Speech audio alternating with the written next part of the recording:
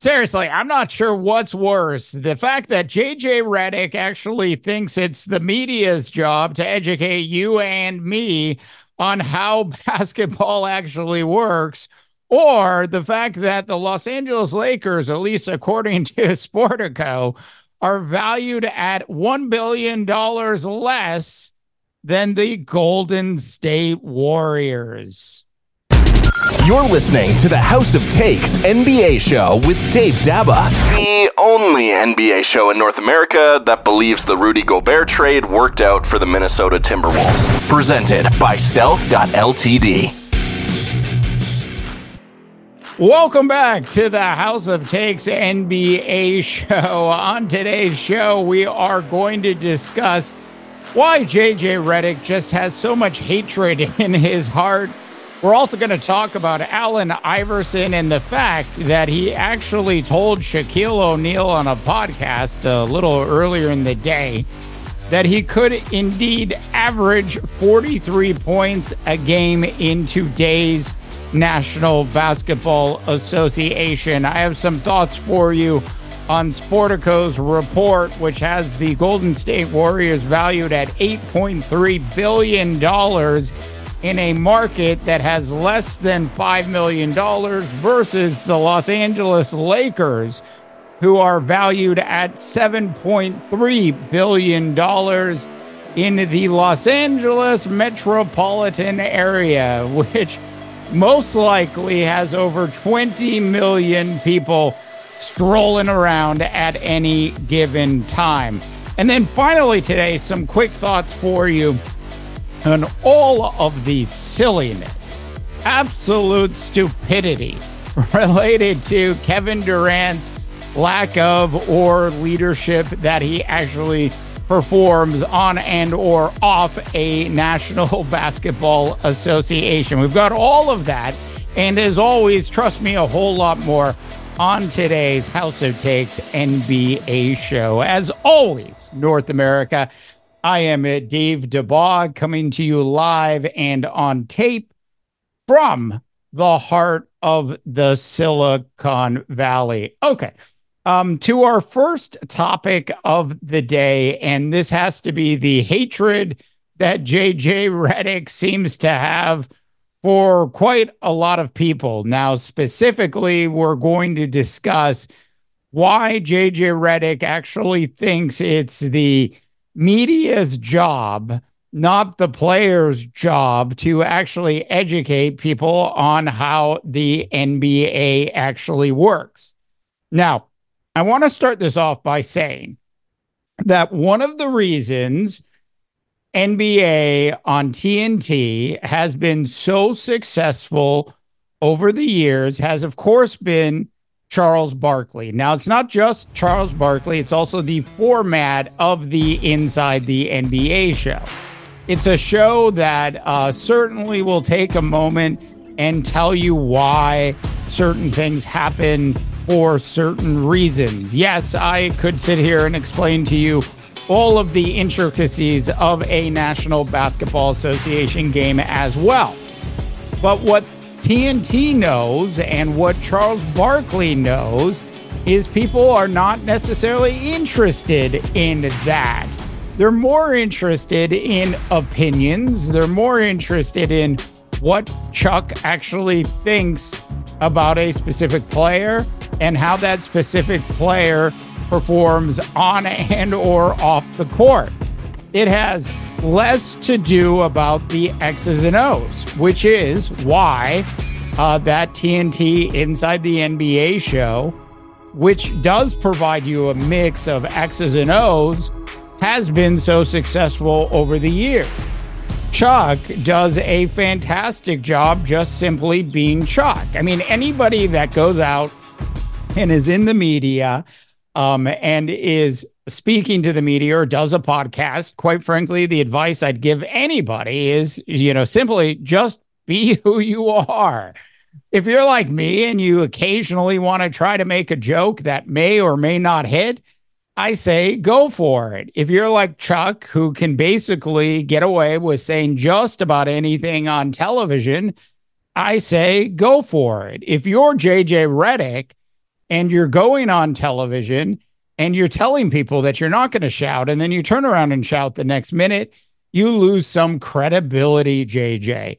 When you're JJ Redick and you constantly seem to have a frown on your face as if you're not happy to be on whatever particular show you're actually on, I begin to think that maybe JJ Redick is actually taking the job of analyzing the NBA, which is, once again, a game, JJ, maybe a little bit too seriously.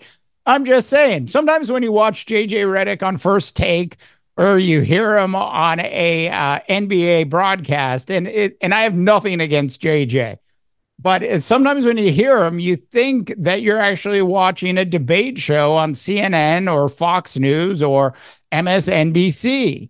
It is really an interesting thing that JJ Redick is actually bringing to television. It is a lot of, if you will, hatred towards the sport that he's actually covering, which is something I haven't really seen a lot of people pull off successfully. Now, more power to you, JJ Redick. You're getting some big contracts to do these particular jobs, and people's opinions certainly should be heard by those that want to actually hear their opinions.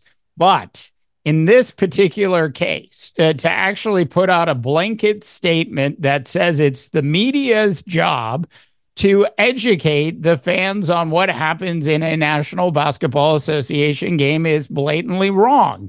It's actually the media's job to actually report on how the game went, who scored what, and to some degree, why one team won over the other. It is not the media's job to break down the X's and O's. Now, some players, unlike Giannis, who apparently doesn't watch film, some players actually enjoy talking about the X's and O's and will go on other podcasts and talk about it, which is interesting.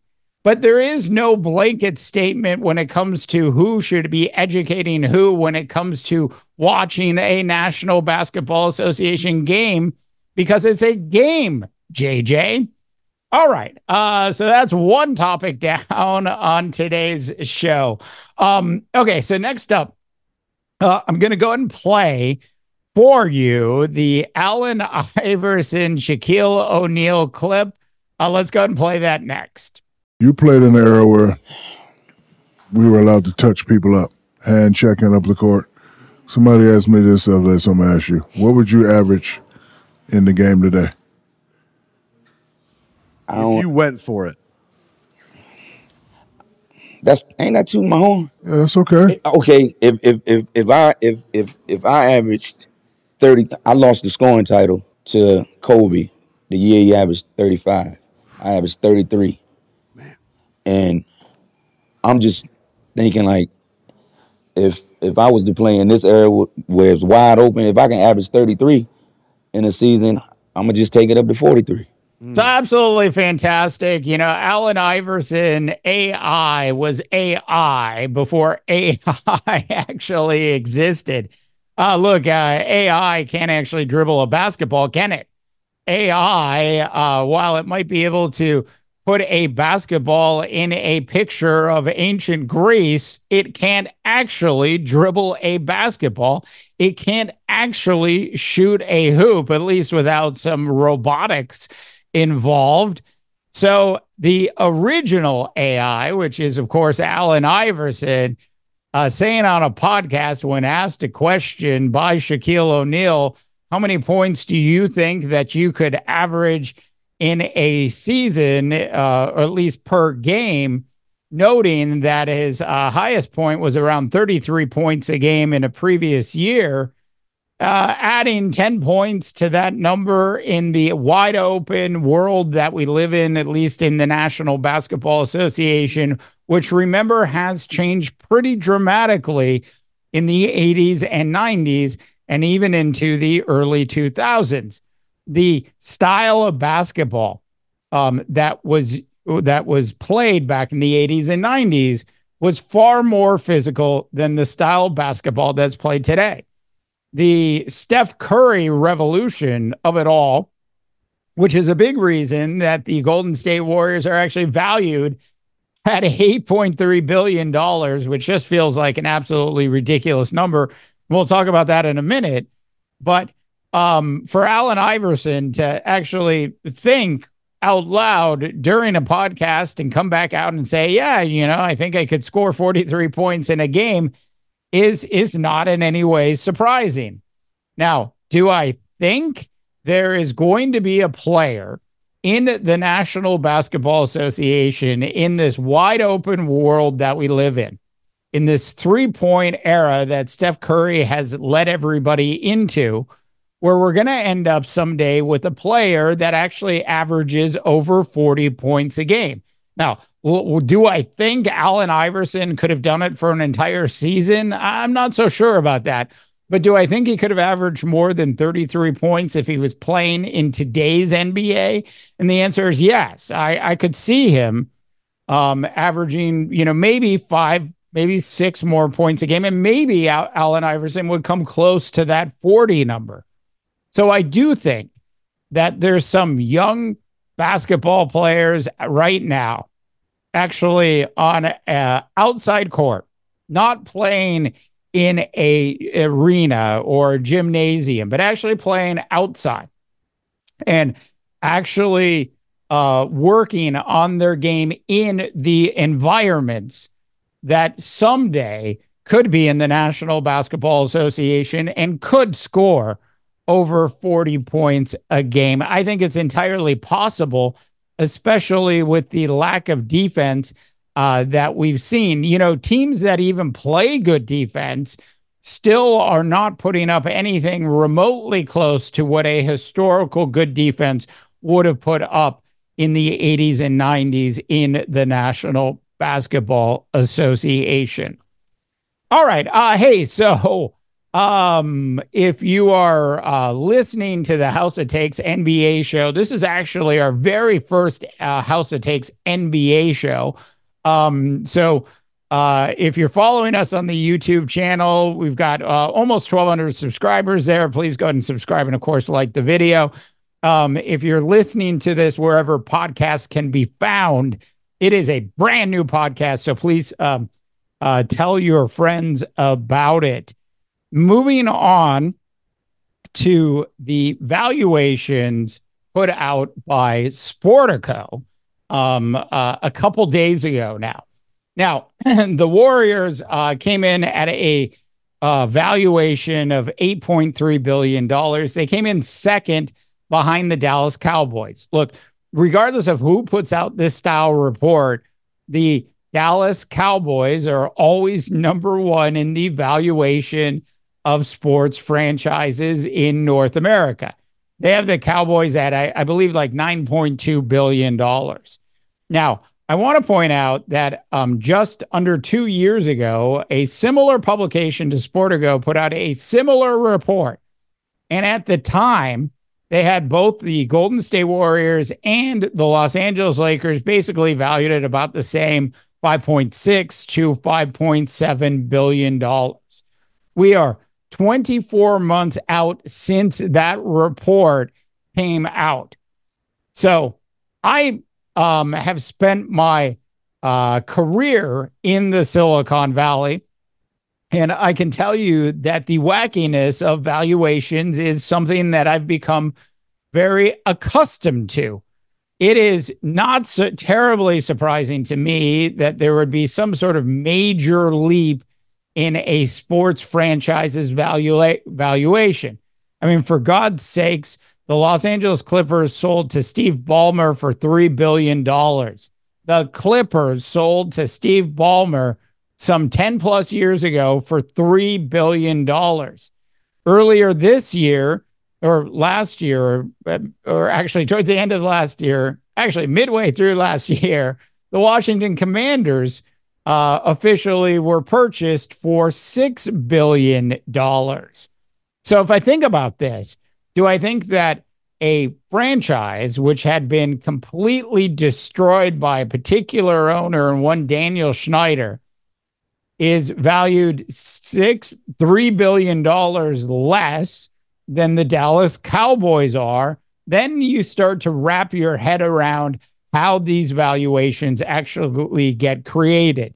Now, in terms of the NBA, it's different than the National Football League to some degree, which is to say that regardless of where your franchise is from city to city, there's so much equity between teams in the National Basketball Association that it ultimately is really just about getting a piece of the NBA by owning a franchise basically anywhere in North America. You can be successful. Now, put some of the, now take a look at some of the major markets, the New York Knicks, who are also valued at about $7.3 billion, and the Los Angeles Lakers, who are also valued at about $7.3 billion.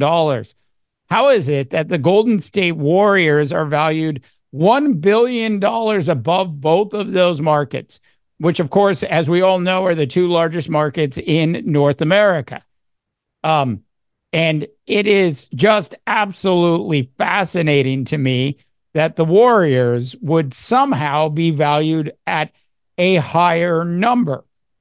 Now, do I think that the Golden State Warriors marketing machine, now I'm talking about what they do locally, does a better job than the local Los Angeles Laker marketing machine? And I'll call it a wash.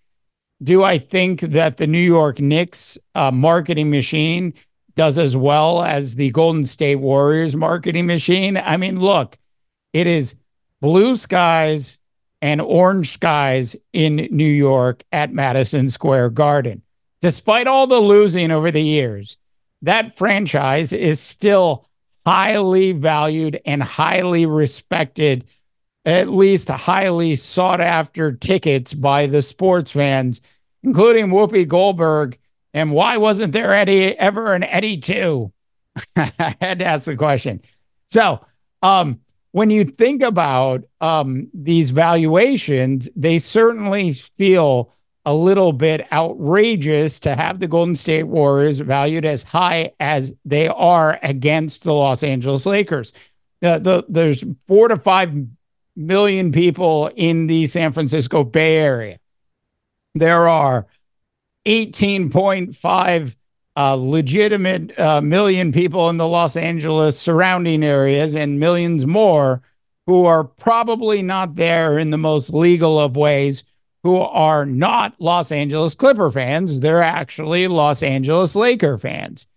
The reality is the Lakers, as well as the New York Knicks, have much larger fan bases installed around the country.